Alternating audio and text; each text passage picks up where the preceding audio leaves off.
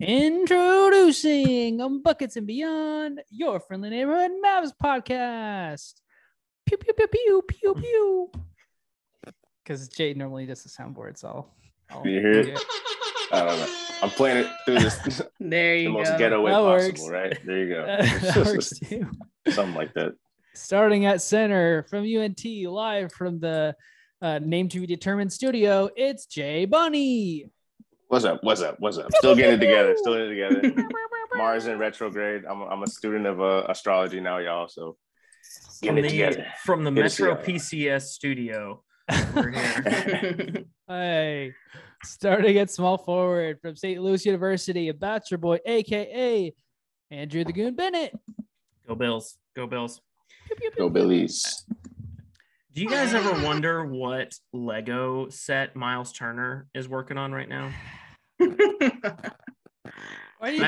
Your guess is as good as mine. I find myself post-intro conversation. Let's get through the intro. Starting at point guard for UT Arlington, your host with the most, it's Ben Seibel. Finally, at shooting guard, our guest coming back for a three-peat, Mavs Twitter legend, it's Lauren Gunn. Hello. All right. Shooting guard, Lauren Gunn, get it? Man. Too good. On point, Ben. You guys are ready. It had to be shooting guard. The Gunnslinger. Mm-hmm. So we are in the trenches of the offseason, so deep into it. There's not a lot going on. But we still wanted to pick your brain, kind of get the pulse of where you're at with the Mavs, and just how you feeling about the team, with the moves we've made / not made, or aren't able to make. Just kind of what is your overall grade so far? Let's just start there. With what we've done so far, what would be your grade? We did a grade last week or last time we were on for a Mavs pod. We're curious on what yours is. So on what they've done this offseason, yeah, I think you could give them, I think it's a hot take. I think you could give them like a B+ if you're taking into consideration what they failed to do, all of that into consideration. I think all of that you have to net at like a C-. But before the Jalen Brunson debacle, and granted that was the biggest thing that happened by far, going into it, getting Christian Wood, that trade was a slam dunk. Everybody was like, look at the Mavs. That was a move that might not have done last year under a different regime. Oh my God, traded back into the draft, got a guy that was, high ceiling, high potential, interesting pick, or solid pick, I think was widely praised. So what they've done, I think has been solid, and I don't think they're done. But when you take into consideration the lack of, I guess, proactiveness, kind of leaves a sour taste in everyone's mouth. And so you can't ignore that. And so I think everything taken into consideration before the offseason and how it's translated to now, C-. Okay. Wow. I usually look at you as a pretty rosy picture, but I think we gave our grades, Ben, maybe a month ago. And we were all floating around that B-, C+, area, just because it really hurts when your GM has to be like, Tim Hardaway's coming back. That's like a free agent, guys. That's a free agent. Take a drink every time somebody says Tim Hardaway's a free agent.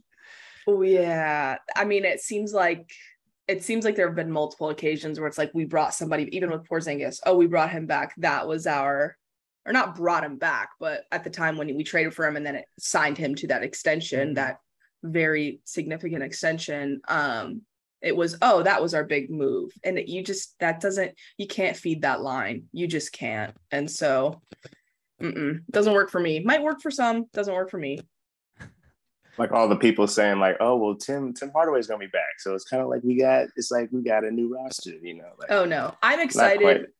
I'm excited for Tim to come back. And I do think that his production and what he brought to the table, just in terms of being able to heat up quickly and put points on the board, that it has been missed and we will need that. But as far as like, we are, I don't know. I just don't think it's just not significant enough to the extent that the other teams. He doesn't make us a title contender in your eyes. No, and there are so many guys on this team that, I mean, I love their game and I can see what they bring to the table, but you can't expect, certainly can't expect to get where you got last year, given, I mean, I think bringing in Christian Wood, bringing in Jaden Hardy, bringing in even JaVale McGee, who's going to change the functionality of this team, and then losing Jalen Brunson, I do think overall you kind of net pretty close to zero. Mm-hmm. But given Denver coming back and the signings that they've made, giving the Clippers coming back, I mean, I'm sure you guys have talked about it. There hasn't been nearly enough improvement to, like, at this point, you're just banking on this organic internal development. And that's great, but sometimes that's just not enough. So we'll have to see, but I am very interested to see how the first couple of games go, what the rotation looks like, and kind of what groups are running, who's running with who, because I think that's definitely going to change a lot in the first couple of even months, maybe. Yeah. Does JaVale McGee actually start? Well, I think he might. I mean, he might. I honestly think it's kind of a situational thing. I would not be surprised at all. It's the type of thing that I need to wait until camp and all of that to kind of hear what's going on, who's running with who. It'll be like those videos will be coming out and you'll be seeing who's wearing what jersey and you can tell who the current starting lineup is. So I kind of just want to see those things and then see what they're saying. And I wouldn't be surprised if he started on night one. I'd be very surprised if he started all 82 games if he's healthy. Like, I just don't see that happening. But he can prove me wrong. I'd love for him to prove me wrong. Yeah, if he's still starting on the 82nd game, that means Christian Wood kind of fell short of what we thought he could be, maybe. And he just became like that off the bench guy instead of, we want him to be like the second best player or like, right, the second offensive option. I think the two curious, like with the absence of Brunson, obviously the Mavs are trying to fill his production in aggregate with a lot of different players, maybe doing different things. Maybe now that he's not here, I think the two most curious cases are going to be Dinwiddie and Wood, in the sense of like those two guys are going to have more room to breathe, more room to kind of explore their games. And maybe Luka can set up Christian Wood a lot better for the pick and roll, which I think I'm really excited to see what it looks like there. And then Dinwiddie can be kind of maybe the second or third best player if he really, gets that consistency that, frankly, Tim Hardaway could never get. So what do you think about those two? Because I think those, losing Brunson hurts. And no disputing that he did a lot for the team in the playoffs and mostly in the Utah run. But I think the ones that kind of excelled, like I think Dinwiddie's production or his contributions kind of get overlooked in the light of him, Brunson leaving. So where do you think, Dinwiddie and Wood kind of fit into this as far as like trying to support Luka? Yeah. I mean, so personally, whether McGee is starting or they end up rolling with Wood at the 5, Dorian at the 4, whatever the case may be, I do think he's going to have a solid season because he's playing in a contract year and because he's going to get a ton of open looks. Like, there's going to be so much attention on Luka, and especially if he's he's playing next to JaVale McGee and JaVale McGee is rolling to the rim and people are so distracted on, how do we stop a 7-foot roll man with somebody who's as solid in the pick and roll as Luka? What do we do with that? And then you completely forget about Christian Wood, who's sitting on the 3-point line wide open.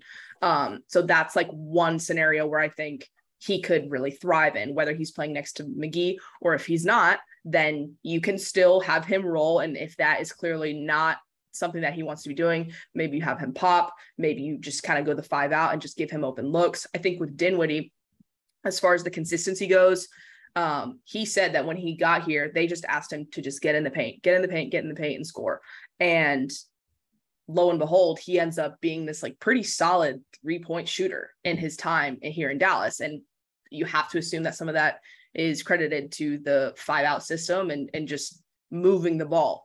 And so I think for him, I'm not going to be surprised if he kind of, I don't want to say follows the Jalen Brunson from kind of sixth man to, oh, you were the solidified starter secondary playmaker, but I would not be surprised to see that happen because he has the veteran experience. He showed that he could even play in a 3-guard lineup last year, which I did not expect to work after I was so mad. I did not think that would work after the trade. So I think he's looking at this saying, hey, okay, I'm making starter level money. Who they need a secondary ball handler in that starting lineup. Personally, there's a whole other separate conversation with Tim Hardaway Jr., his contract, whether he should be starting, what that means for his market value, blah, blah, blah. But specifically with Spencer Dinwiddie, I think he has the opportunity and he has the skill set to be a starter next to Luka. He can close games alongside Luka. He has the experience, he has the leadership, and they trust him enough to defer to him, especially to run the offense if need be. So I think for him, he'll be able to pick up the starting secondary playmaker role if that's the route they want to go. If they want to go back to just having Luka really being the only ball handler and have Tim in there somehow, maybe it's, I mean, there's so many in my brain, there's so many different starting lineups that they could go with. I could see them going, well, I don't want to say I could see them, but I think there is a world in which it's Luka, Tim, Reggie, Dorian, Christian Wood. And do I think that that's the best starting lineup? No. But do I think that that's what you want to do to try and hike up Tim Hardaway Jr.'s value? I think that there's a world in which that happens, but I don't think that that's their best move. I think they need to be winning games. And so then you've got Tim on the bench. And then how does that affect your guard depth? Because who's running that second unit? That puts you in a hole. Maybe whoever fills that last roster spot. But right now you have too many questions on, you need a secondary playmaker in the starting lineup, but who's going to be there to run the second unit? And what does that mean for Tim Hardaway Jr.? So all in all, I think the opportunity is there for both Wood and Dinwiddie. And I do anticipate both of them having solid years and stepping up to that plate.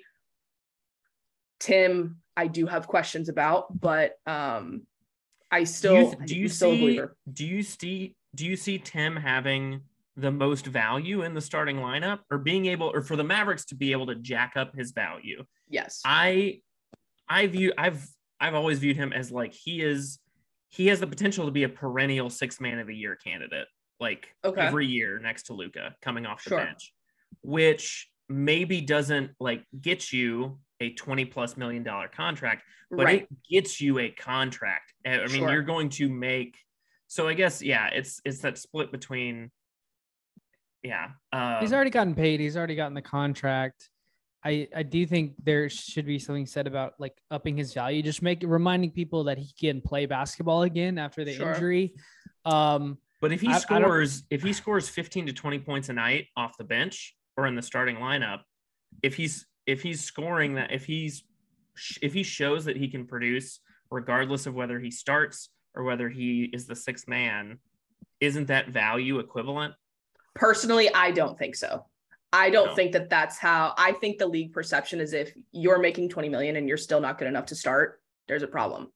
And I think that in the last couple of years, I don't want to say overpaying, but paying a significant amount of money to a offensive oriented shooter, primarily a shooter who can't necessarily create as much off the dribble, that those guys making over $15 million has become a negative value asset. Guys like Duncan Robinson, guys like Kevin Huerter was kind of in there. I don't think that was a negative value asset, but it was clear that, if we're going to move off money, it's going to be him or Bogdan. And who are those guys? Two guys. Well, Bogdan's two-way, but that's besides the point. I think if you are starting and you're a solid team in the West and you're putting up 16, maybe 15, let's go 14 to 17 points. And you're in the starting lineup on a key team in the West, and it's very clear what your role is. I mean, think back to before he was a free agent.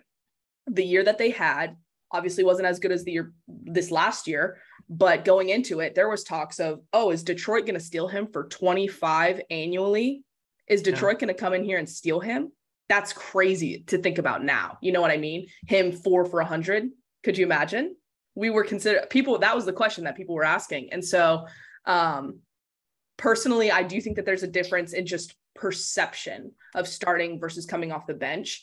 And if his contract, I mean, he's just on this new contract. And so getting him at that Jordan Clarkson type money off of the bench, I think would be perfect. that would be absolutely perfect, but that's just not the scenario that they find themselves in. Fortunately, his value or his contract is declining. So that is beneficial in my opinion. Well, I think everyone would agree with that, even though it might seem like a small detail. But in terms of hiking up his market value, I just don't know that with this current group, they're going to be able to do that, because it just doesn't make the most sense with the starting lineup as of right now, in my opinion. Speaking on perception, we were kind of talking about it earlier. What do you say to those who feel like the whole Jalen Brunson debacle is like kind of like they're okay to see him go, and they're claiming recency bias? And I will concede, it doesn't feel like this reaction was the same when we, didn't sign him again, when we didn't decide to pay him earlier. Like what are your thoughts to those who claim like, okay, we'll just like, we're hyped on him now, it's okay to see him go? Like, that's a lot of money to pay him anyway. Like it's a lot of bread for a guy who's like just now kind of jumping into this star discussion. Mm-hmm. Do you agree with that, or like would you push back on that? Or I would probably push back on that a good bit. For me, seeing how that situation was going, I had a lot of confidence around the deadline that he was going to stay. Looking at how the season was going, I was like, I really don't see how he could leave. It's so clear how happy he is here. Since the season has ended, and obviously since he's left, I kind of heard some things that I was like, okay, maybe it wasn't as rainbow and butterflies as I thought it was leading up to free agency. Vibes very much not immaculate. Maybe not quite that. And so I was a little surprised. But as far as being okay with him going, I want to say as free agency was coming and it was, oh shoot, there actually is a discussion. He is actually making a choice. It's not a done deal that he's back. The thought of him leaving at all, at that point, I was like, pay him whatever. Don't care. I don't care what it is, because if you lose him, you're still in a position where like you're just losing a future trade asset. If you really are going to try to, because realistically, if they had kept Jalen Brunson and they really want to take the step forward, they were going to have to trade him and compile him with whatever other assets they end up doing down the line whenever they try to make their next move. And now you don't have Jalen Brunson as a part of that equation, no matter what dollar figure he was at. And so forget the role, forget Spencer Dinwiddie stepping up, forget the Christian Wood trade. If you're looking at an asset management standpoint and a long-term planning standpoint, not having him as a part of that equation is a problem. Or even if you weren't going to include him in a trade and then you went out and traded for somebody else, well, you would have already had that position filled. So you could have narrowed your search, or you could have been more selective. And so there are a million reasons why it's not great. And even if they had signed him to whatever the money had been, the full max per se, if they had done that and it had gotten to a point where it was an overpay, he still would have been a productive starter, and he still would have been improving, because everything since he's gotten to the league that they have asked him to improve upon, he's done that. And so there is no bright side to losing him. I don't think it's fine. I don't think it's okay personally. But you can't sit around and cry all day. You got to move on and figure out what your next move is going to be. And there are plenty of those out there, even though people don't really think so. Yeah. And we made some good moves. I'm still optimistic for the team. I'm proud of us getting some length and stuff. Mm-hmm. I'm a little concerned about Dinwiddie. I think for most of his career, and even when we were thinking about getting him like before the Kristaps trade and stuff, a lot of his hype was that he was like this great depth. He was this great support. He was this great, and he's been playing well recently too. I think there's a little bit of recency bias with him as well. But sure, now we're kind of doing the same. I'm not gonna say we're doing the same thing that we've been doing, but we're kind of, his role is going to be increasing. We're going to be asking him to do a lot. And first healthy offseason in a while. Healthy offseason. God, good point. Healthy offseason. Good point. Jay, the fans, I love that. The fans who are like, there's a lot of money for Brunson, it's fine that he's gone. Sounds like your buddy who just got dumped and is like, fine, I didn't need you anyways. I didn't need you around anyways. Same energy. It is the same energy. And sure, you might not need them, but you're still hurting. You're still in pain. Your heart hurts. Yeah, yes, like he contributed a lot, but I think what fans are kind of struck by, like, we can't do anything without, like, there isn't any money that's left over from him not being here. I think that's kind of just messing with a lot of people with the idea of like, well, he's not here, we should be able to sign somebody. Like, no, like there's a lot of money we can't use on anybody. We're kind of stuck. And I think that's what has people more mad. And I think you also have to kind of touched on it last pod. You also have to accept that we lost to the Knicks, sort of. and all of us are of a certain age to where none of us remember Patrick Ewing. None of us were alive to really like watch Patrick Ewing or John Starks. None of us were alive when the Knicks were like the Knicks. Alive for Linsanity. Okay. Yeah. Okay. That We're alive for the last Linsanity. great Nick. That's the last time the Knicks were good in my life. The last Nick I liked. The mellow disrespect right now. Oh yeah, my Lord. I know. The Stoudemire disrespect. He broke up Linsanity. He couldn't handle it. He couldn't handle it. That's funny. I'm definitely gonna be petty this season, man. I'm rooting I'm rooting against the Knicks. I'm hoping. I mean, we were rooting against the Knicks already, but I think this just takes it. It's rivalry status to me. No, I'm rooting for Jalen Brunson. If Jalen Brunson leads them to the playoffs, I am gonna be so psyched. Like if that'll be something sort of a miracle. Well, maybe gets the 10 seed. So at first I was so disappointed with how it all shaked out. I was like, I don't care. I'm not rooting for the Knicks. I do not care. I don't want to see them do well. I want to see them go backwards. But now as some time has gone on and some of the things that I had learned, I'm like, okay, whatever. I'll root for him. But am I going to root for the Knicks? No. And do I think that I do kind of want to see them get Donovan Mitchell because I think then I will root against them. Against them. I don't think that. I mean, that's a lot of talent, especially if they can keep the players. If they can actually keep the players, most of me is going to be really pissed off that that's how the market is. But then another part of me is like, and that's kind of what I tweeted about yesterday. It's like, okay, well, if you can just package all your picks, if you still have them, well, then go get a player. If that's where the market's at today and you don't need a young player, like a young rising star, then go do something with him. And so it's kind of like but the Knicks like still have, honestly, it comes down to Julius Randle. If they still have Julius Randle, no. And it's just not the right system for him. So what is the right system for him? Portland. No defense, all offense, all talent needed. The Portland Trailblazers. Huh. Bars. All right, that works. So I mean, so was Brunson mistreated or undervalued by no, the he organization knew that here in Dallas? The writing was on the wall. He knew that as soon as we got a chance to trade him for a Bradley Beal or a Jaylen Brown or anybody like that, he'd be gone. Like regardless of how much money he signed for, whatever the commitment said. To me, that's what he knew. He wouldn't get traded by his own family in New York. That's kind of my theory. That's one angle. Are we sure that he won't get traded in New York? Maybe not traded, but at least he gets to be there. I mean, like that's obviously a factor. That, he can at least, I look at it this way: like Jalen Brunson is essentially playing like NBA 2K career, he gets to play his own career. And imagine you're playing that, and the Dallas Mavericks offer to sign you to like a max extension in your like NBA 2K player, whatever random season, like your GM career, like you would go to the Mavericks for whatever, because it's like, that's my team. Those are my boys. That's like, I grew up idolizing this team or this franchise. And yeah, I think it's kind of the Jalen story and like the ESPN 30 for 30 about this would be death by 1,000 cuts. Yeah. Because Rick Carlisle didn't respect him, didn't treat him right.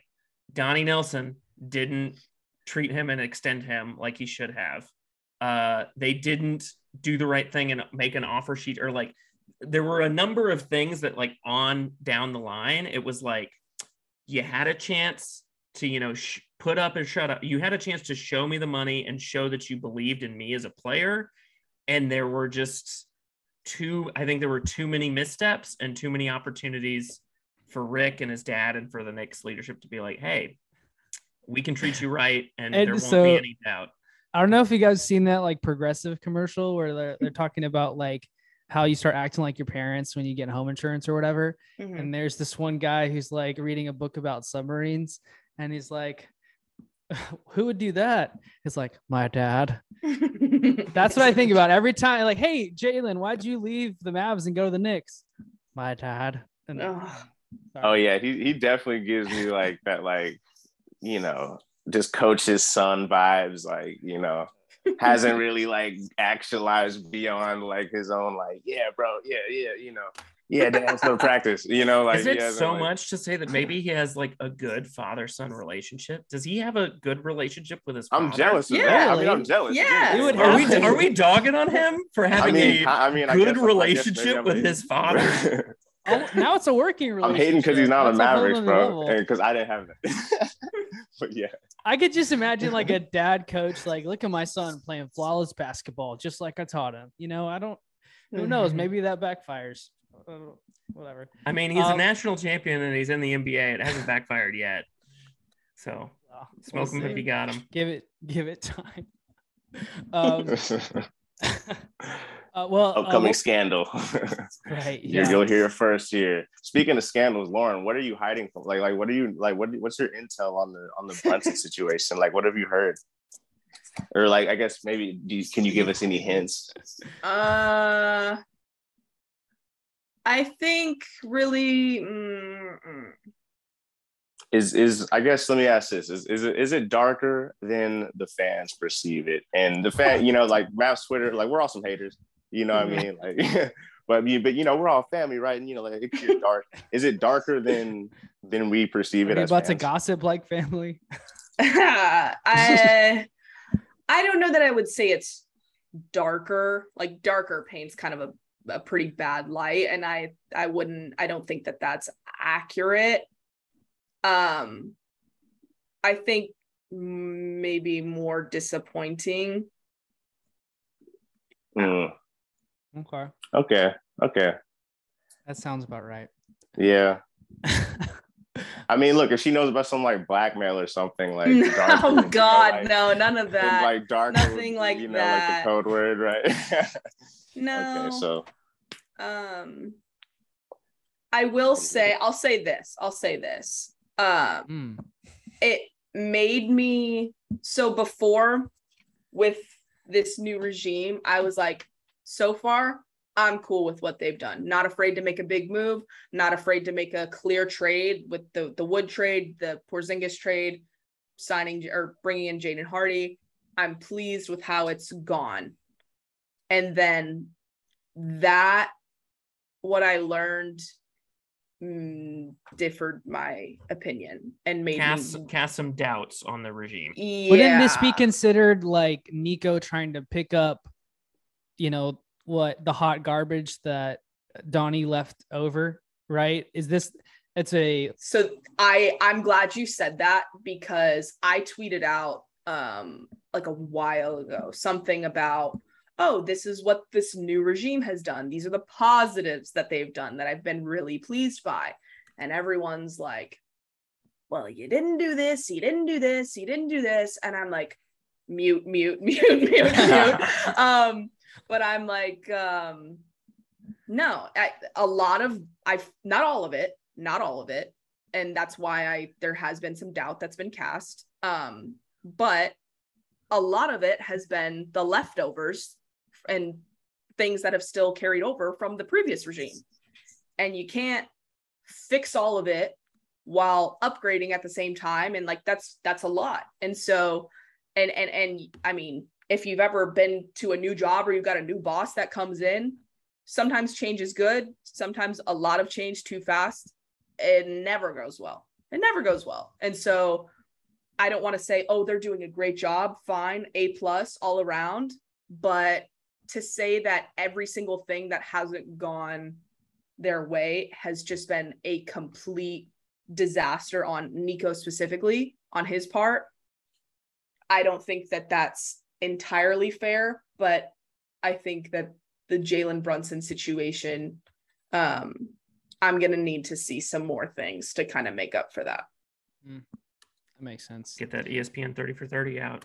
God Lord. For real, Ben?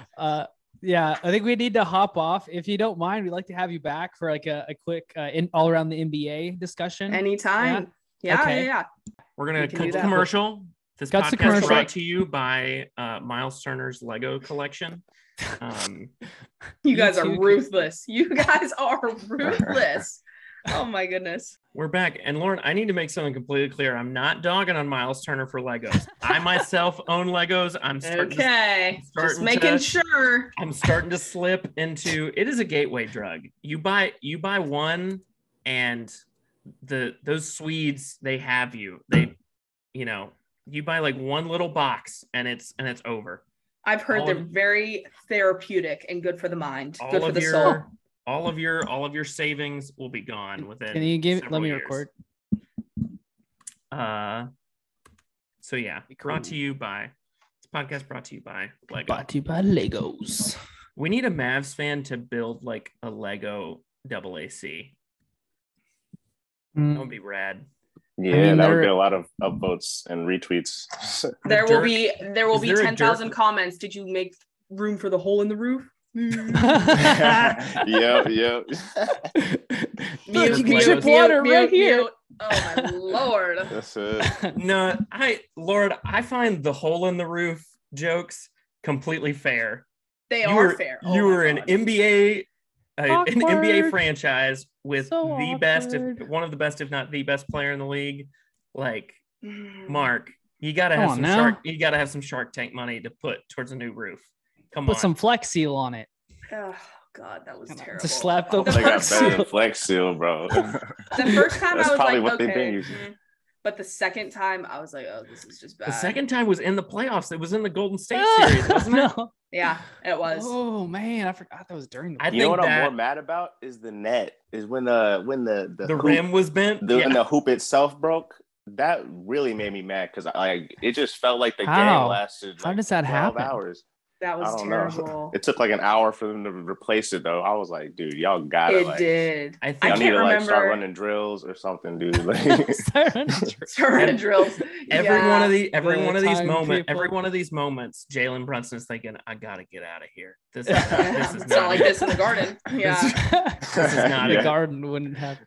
Yeah. Well, we wanted to kind of pick your brain on the NBA stuff now that we're all the way back. So I know that we originally wanted to talk about like a KD trade or a Donovan Mitchell trade, but neither has happened despite the big buildup. Like it seemed like it was going to be a for sure thing, either KD to the Celtics or Donovan Mitchell to the Knicks. But since then, nothing. And it's rough out here. So where are you with those two specifically? As far as like maybe forecasting for like, if you had an idea. With Donovan Mitchell, I would still lean towards the Knicks. I think I would really be floored, even though I think that there are teams that could put a decent package together and that could use that talent. I just think the Knicks, because the Knicks have the young assets and way more picks than anyone else could add, they have so much of a better package that I don't even really think other teams are seriously engaging in. I mean, I think that they're on the phones and they're talking about it. You have to, that's your job. But as far as being as aggressive as the Knicks are being, and granted, I don't think they're being fully as aggressive as they could be yet, but I expect that gap in terms of what's being offered to close. And then as far as KD,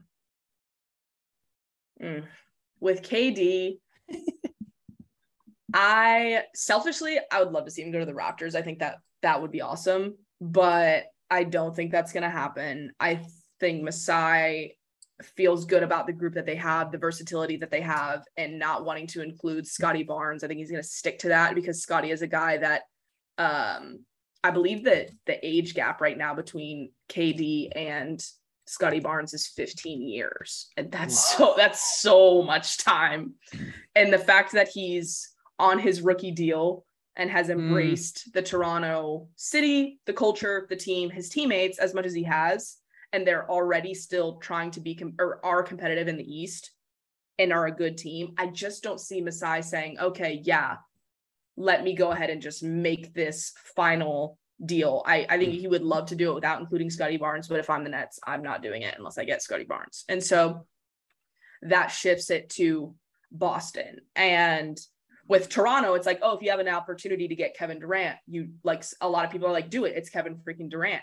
But then a lot of other people are like, hey, that's a 15-year gap with Scotty Barnes for all the reasons that I just said. But with Boston, to me, it's a much different conversation. And I tweeted out, and it was an unpopular opinion, but I don't care. And I said, if you've already made peace with trading Jaylen Brown, then do whatever else it takes. And I think at that point, if Brooklyn is like, oh, well, we want Marcus Smart and Robert Williams, I think that's ridiculous. That's ridiculous. But if you're offering Jaylen Brown and Derek White and a couple of picks, and they're saying, oh, no, we are not doing it unless we get Jaylen Brown and Marcus Smart, then do that. To me, that's a no-brainer. And to a lot of other people, they're like, no, do you not understand how important Marcus Smart is to the Celtics? And personally, I'm like, I see it, but is that really going to take you to the level that bringing in Kevin Durant would, especially when you already brought in Malcolm Brogdon? I just don't think Brogdon is the insurance. You got Brogdon as Marcus Smart insurance. Right. And granted, they're much, I mean, the impact, it's all different, obviously, between Marcus Smart and Malcolm Brogdon. But if you have the opportunity, and I love Jason Tatum, I love Jaylen Brown, I love Ime Udoka, I like what they're putting together there. But the league, like some of these teams are just loading up. The 76ers right now are going to be better than they were last year. Miami's going to be better than they were last year. Milwaukee's going to have a healthy Chris Middleton. I don't think people are necessarily saying, oh, it's guaranteed you're getting back to the finals or even the Eastern Conference Finals. Like it's a very, and granted, if you don't trade for Kevin Durant, then the Nets could still end up being the Nets. I would be shocked. But like if they end up still being the Nets, doesn't that mean they stay a 7 seed and they get bounced in the second round? Yeah. Fair. Maybe. But I personally do not think if you've already made peace with if you've already made peace with moving on from Jaylen Brown for this, then just do it. Because Al Horford in Boston seems to be working. Grant Williams, inconsistent but solid. You have ways to make up for losing Marcus Smart or Robert Williams. I think both is just, I would be shocked if that ever happened. But in my opinion, Boston makes the most sense for both sides. And it's hard for me to not envision that getting done. Whereas before, for a little while, I was like, Toronto, all you got to do is just say yes. And then you can be right back up to the top.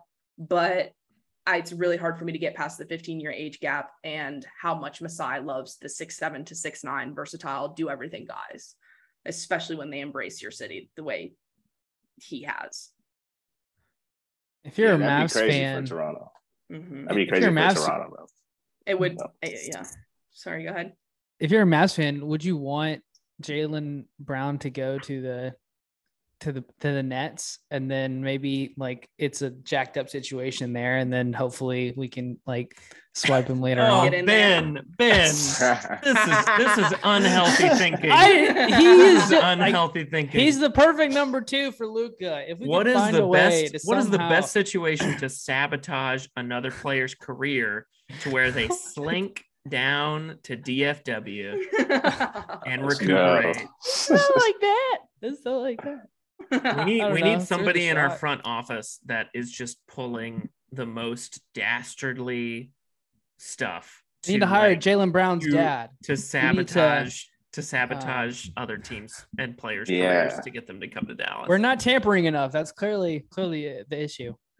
Anyway. Tamper harder and get more dads. Yeah. Get more dads. Oh my Lord. We're gonna have an all dads assistant coach. Yeah.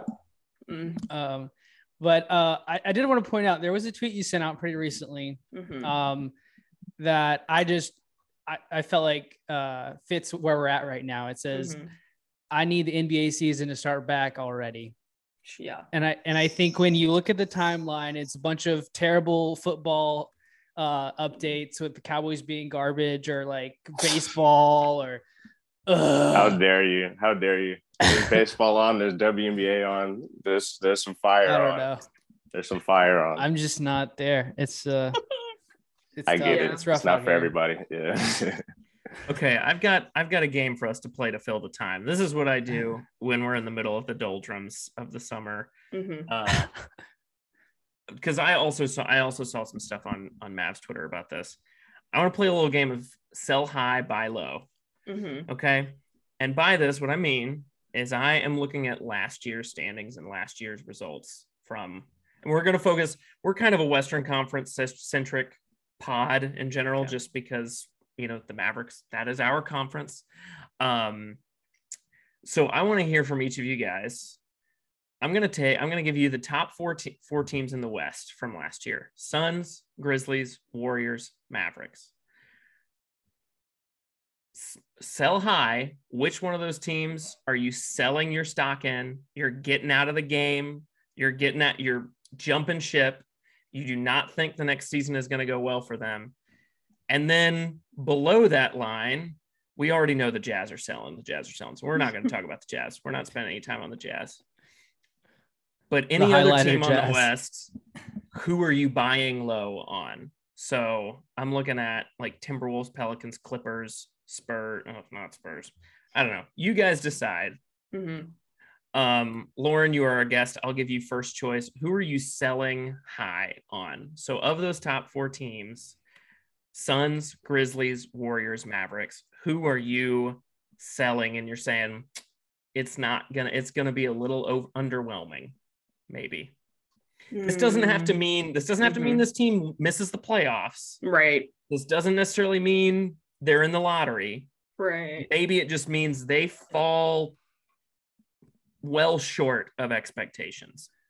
Well short of expectations. I think if you're going to say well short of expectations, it should say, I think my answer would be Memphis, primarily because of the Jaren Jackson injury. But if it's who are you selling high on based on in comparison to last year, my answer would be Dallas. Ben, Jay, Ben, where are you at? Yeah, I think my answer would be the Grizz, because I feel like they took a lot of teams by surprise last year, and I think a lot of teams got better. So they can't pick on the same amount of teams that they could last year. So I would say the Grizzlies. There were a lot of teams that were hurt and they surprised a lot of people. Exact same thing you could say about the Dallas Mavericks. The exact same logic applies to the Dallas Mavericks. Jay, who you got? They don't have Luka Doncic, so I'm gonna go. That's true. I'm trying to find the Warriors move that went down. I should have had this prepared already. They have ugly jerseys now. Yeah, I don't know why I felt like it's not showing up when I searched the free agency whatever thing, but like, why do I feel like the Warriors lost a bunch of depth? I don't know who they did. They did lose a bunch of depth. Otto Porter, but they replaced it. Toronto. They lost Otto Porter, Juan Toscano Anderson, Gary Payton II. Did they lose any bigs? I can't remember. I don't think they lost any. They paid bigs. They brought in Dante DiVincenzo. Yeah. Who were their other small? James Ennis. Is that who it was from OKC? Yeah, and they got like some draft picks, I think, too, right? I mean, I think I gotta sell. I'm gonna sell the Warriors, bro. Just because, like, yeah, I mean, you know, if you're losing, Otto Porter, you're losing some. That's a bold choice. Like they got their like a little championship hangover. A little championship hangover. Yeah, man, and like, can they recreate the magic again? They're so up and down too, bro. Like they didn't make the playoff. Like they were bad. I mean, they were still. They were bad for like a month, and then they were great the rest of the season. Yeah, we saw them like take a couple years off before they bounced back into it. So I wouldn't put it past them to like not take a year off, but like they didn't take a year off. Kevin Durant left and Klay Thompson's Achilles or his ACL burst. That's not taking a year off. I know, dude. But I'm thinking like when you have when you have a franchise's brain, you're not like, You know what I mean? It's not like stuff happens, bro. But like they okay. You sound like you're like got a hit out on like Steph's ankle or something. Or I mean, you know me, bro. You know I'm never petty. know. You know I get petty. Look, all right. Let me just get technical with y'all. He's our LeBron fan, so don't be shocked if he doesn't want the Warriors to get. That's right. I forgot about this. Yeah. Let me just get technical with y'all. Okay, well, so the Warriors had an unfortunate run where they weren't playoff contenders. I think we're liable to see that again, despite the health, despite adding Dante DiVincenzo or whatever, despite getting these little 40th round, 40th overall picks, whatever, like, Oh man. Yeah. So I'm gonna go with that. And the Grizzlies, like, the Grizzlies, they added, they got a Danny Green, they added, they got some picks themselves. Oh, okay. So I guess I missed that. Okay. Yeah. Okay. All right. What are we buying or selling now? Buying low. Who is a team?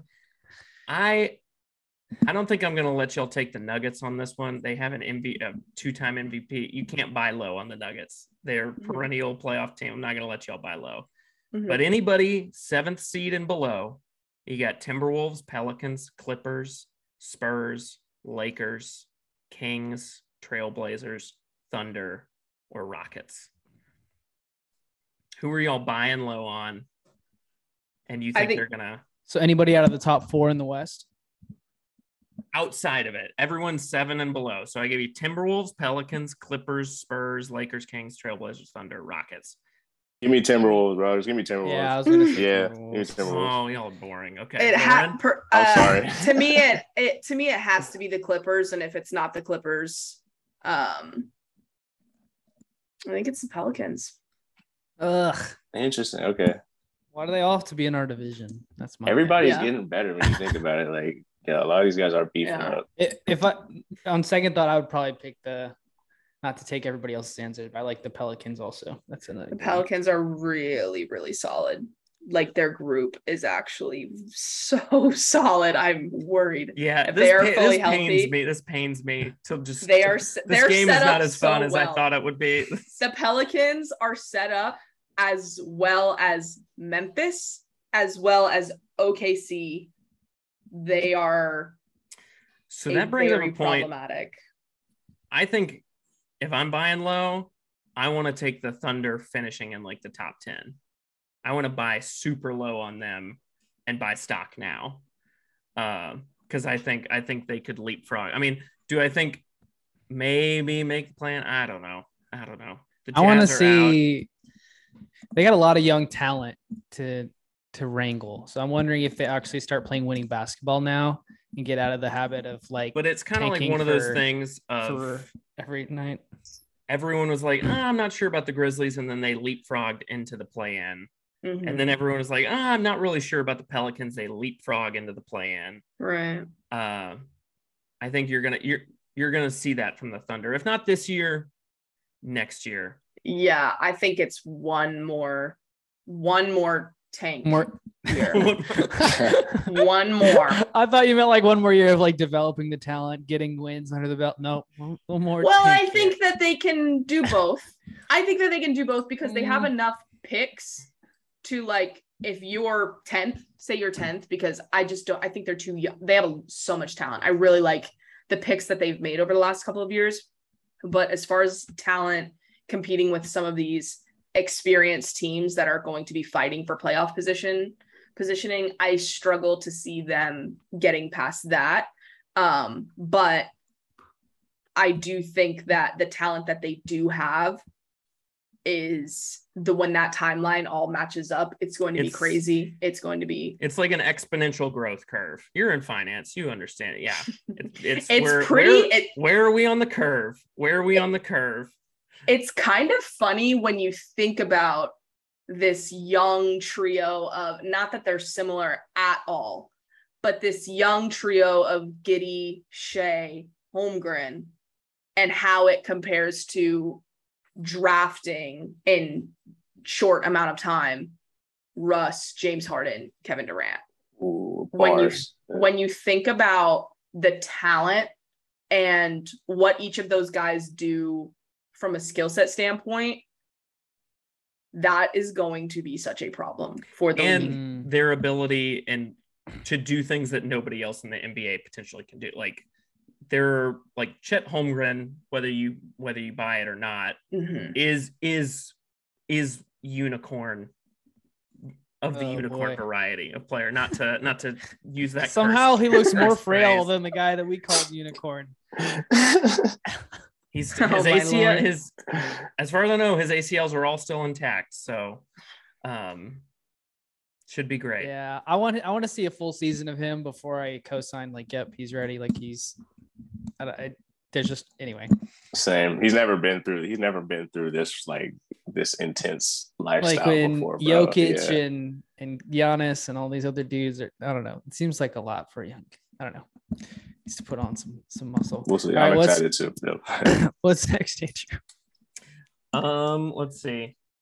We've already talked about KD and Donovan. I do want to briefly touch on, like, I think the first time we had you on is right after the big three in Brooklyn got together.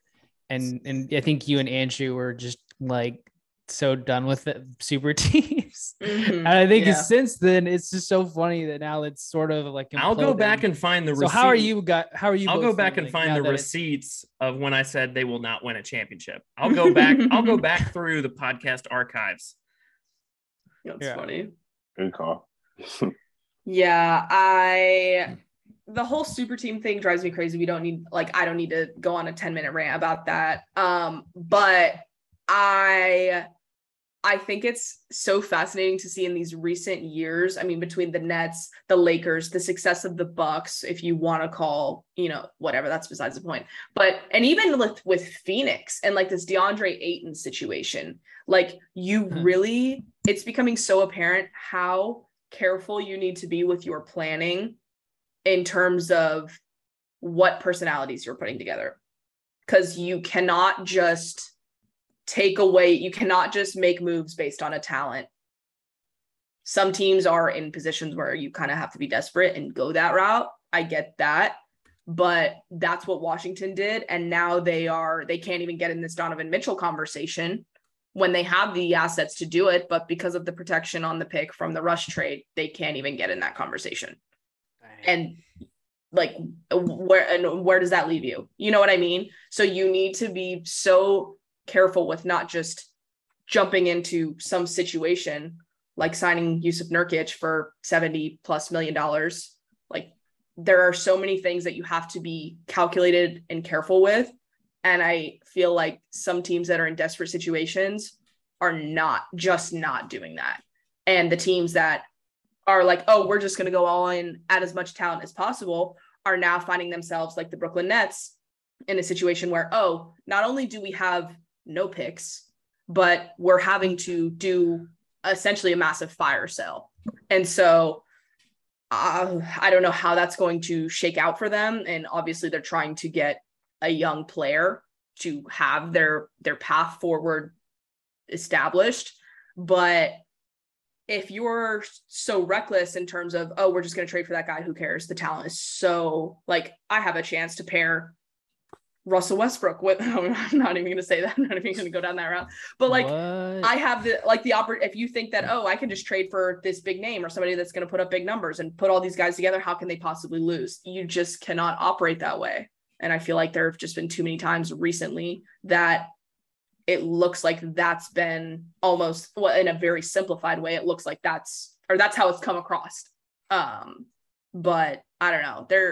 It's a problem, but the league also needs to do a better job with not allowing players to just ask out and then go where they want to go. That needs to stop, because right now, where they're at as a league, it's not good for the small markets. And frankly, it's not even good for the big markets. So short, and I don't like it. Yeah, it's out of control. I think that an issue that's kind of parallel to this that I'm like, I've done a little bit of research on. I think like 8 out of 10 rings are Mickey Mouse rings. Like 8 out of 10 rings have asterisks by them. There's an injury that, a star got injured that, like, drastically changed the trajectory of the whole, where the championship landed. like someone's foot being on the line, like, one tiny moment might have impacted the whole thing. Like, I think a lot of championships are just like based on just little things. So it does kind of end up looking silly, I think, when you make these bold moves and try to build these super teams without really considering, like, how the future could look. It's interesting. It's interesting. I was curious, Lauren, are you going to be covering the games again? Are you going to be going to the games again? And do you have any like specific ones circled on your calendar, or the ones that you're like excited to go to, or matchups maybe you're excited to see the Mavs go up against, or whatever? Yeah, it's funny that you asked that, because that's actually been a recent conversation that I've been having. I am no longer writing for Mavs Moneyball. And so that was where my credential was based on last year. But going into this year, I am in the process of getting that set up under my own name, based on some of the conversations that I've been having. Let's go. I don't know. Free agent. Yeah. So we'll see what happens. But as of right now, those relationships are still intact with the Mavericks, and I do plan to be there. Sweet. Well, best of luck with that. Thank you. Yeah, it's exciting. Yeah, keep on shining, keep on firing it up. I'm trying to go to some kind of game. I don't know. I was looking at how much like courtside tickets are, and like that's just out of the picture. But, yeah, it's hard. It'd be cool to see us play the Warriors. We played the Warriors really, really good last year. That'd be one I'd like to go to. But yeah, that's always a good one. Y'all got anything else? No, I think that covers it for around the NBA stuff. It's a struggle in August.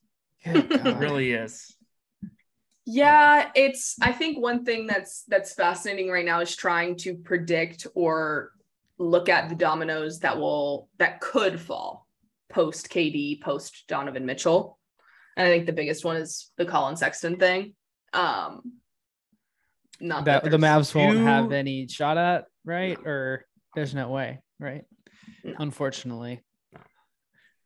That's a bummer. This is potentially a dumb question, but I'll ask it anyways. I'm not above dumb questions. Do you expect the KD domino to fall before the season starts? Oh, that's tough. Because we all expected the James Harden domino to fall last year, right? Preferably before the season started. The Ben Simmons domino, a lot of those dominoes they stay exactly where they are, and they don't get tipped over until. Or on Dragic. I think the KD one is a little harder to say. I'd say as of right now, I lean towards it not falling before the season starts. But to me, this whole Kyrie mess, that I just don't see how they can start the year with him. Even KD, I just don't see how they can start the year with both of them on the roster. Either of them on the roster. I can't see it. But KD is, because he's locked up and because he's the guy that he is, of like, oh, I'm not just going to sit out. That won't surprise me if they don't get the deal that they want. And especially if Toronto is like, oh, I'm not giving up Scotty Barnes. And especially if Boston's like, well, we've improved, like we've made improvements this offseason. So why would we mortgage everything just to get Kevin Durant? We don't need to do that. We just made it to the finals. Whether that's the right logic is neither here nor there, but if that's how they feel and they're not offering what New York likes, or what Brooklyn likes, well, then where does that leave them? They're not going to take pennies on the dollar for Kevin Durant. So I wouldn't be surprised if that domino doesn't fall before, but Kyrie is the one that I'm like, I don't see how he shows up, I don't see him showing up. I think he will either just get moved or not be with the team. That's my opinion. Can you imagine going back to February or March, back to the trade deadline, and telling somebody back then, hey, Ben Simmons will be on the Nets a year from now, Kevin Durant and Kyrie Irving will not. That's crazy. That's why I'm like, I mean, even right now, everyone's, including myself, is sitting here saying, oh, the Clippers are coming back. They've got a great roster. They're stronger than ever. But when you put all these, like, I don't want to say win now pieces, but when you pour all this money and you're so far into the luxury tax and you're like going all in, if you're not having success pretty quickly and like the expectation is there because of the people that you have, that's a lot of pressure. And there's a lot of tension that builds very quickly. And so the KD, Kyrie, James Harden, all this whole failed experiment, I think comes down to a lot of the personalities just not working together. And I do think that that's a big difference between Brooklyn and the Clippers, for example.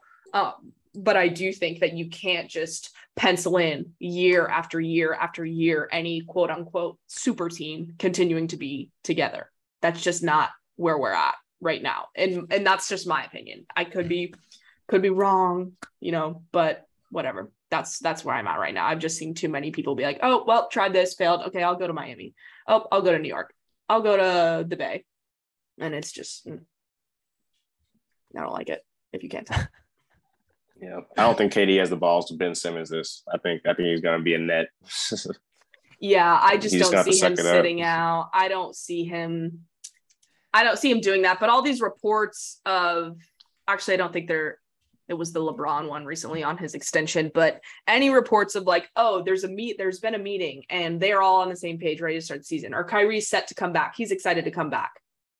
I'm not buying any of that. I feel like the Lakers would need a second and probably a third team involved to get any sort of package together, you know, for Kyrie. Yeah. Yes, I agree. I think there's they would no need way to they do could that. do it straight up.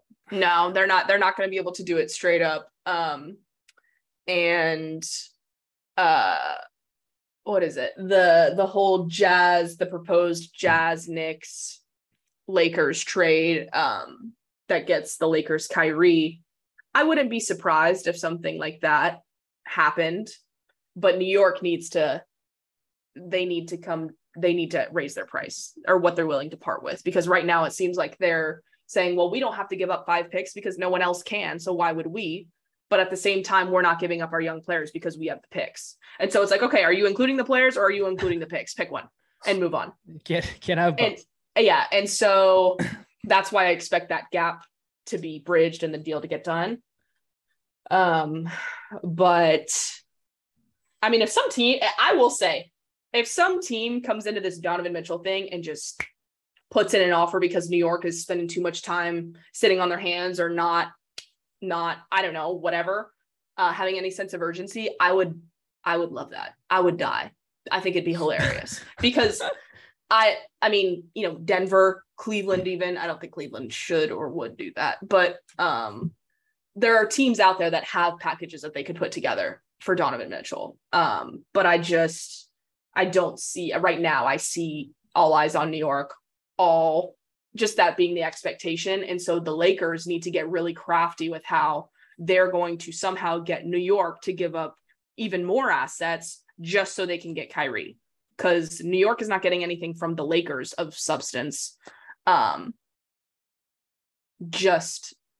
don't know. Maybe they'll get Talen Horton-Tucker or something to try and like at that point, the mythical Talen Horton-Tucker. You just don't have the assets to really raise. And this is where I start to get like, okay, so how do you, well, I wouldn't surprise me if a deal gets done and there have been many deals that have gotten done with like the Lakers, the Knicks, market team. I wonder and look, because what on earth? Like, I'm bored and I'm trying to sit here with this trade machine, figure out where Colin Sexton's going to end up if it's not Cleveland, but surprise, surprise, it's going to probably be Cleveland. There's just not a whole lot out there. And so like yesterday when I tweeted out that list of like, oh, who could the Mavs possibly like keep their eye on in terms of, and every single person on that list, with the exception of Fred VanVleet and Pascal Siakam and OG Anunoby. Well, no, take that, scratch that.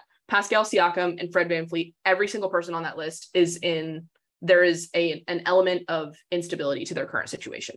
And that's the main reason why I think not even just the Mavs, anybody could have a shot at those players. The Mavs just need to. So we might need a third team to have a shot at those players, but yeah. Not if this Donovan Mitchell trade happens and there are primarily just picks. That's my opinion. But I think after this year, I saw somewhere that after, like in next offseason, we'll have 4 picks to work with. Is that true?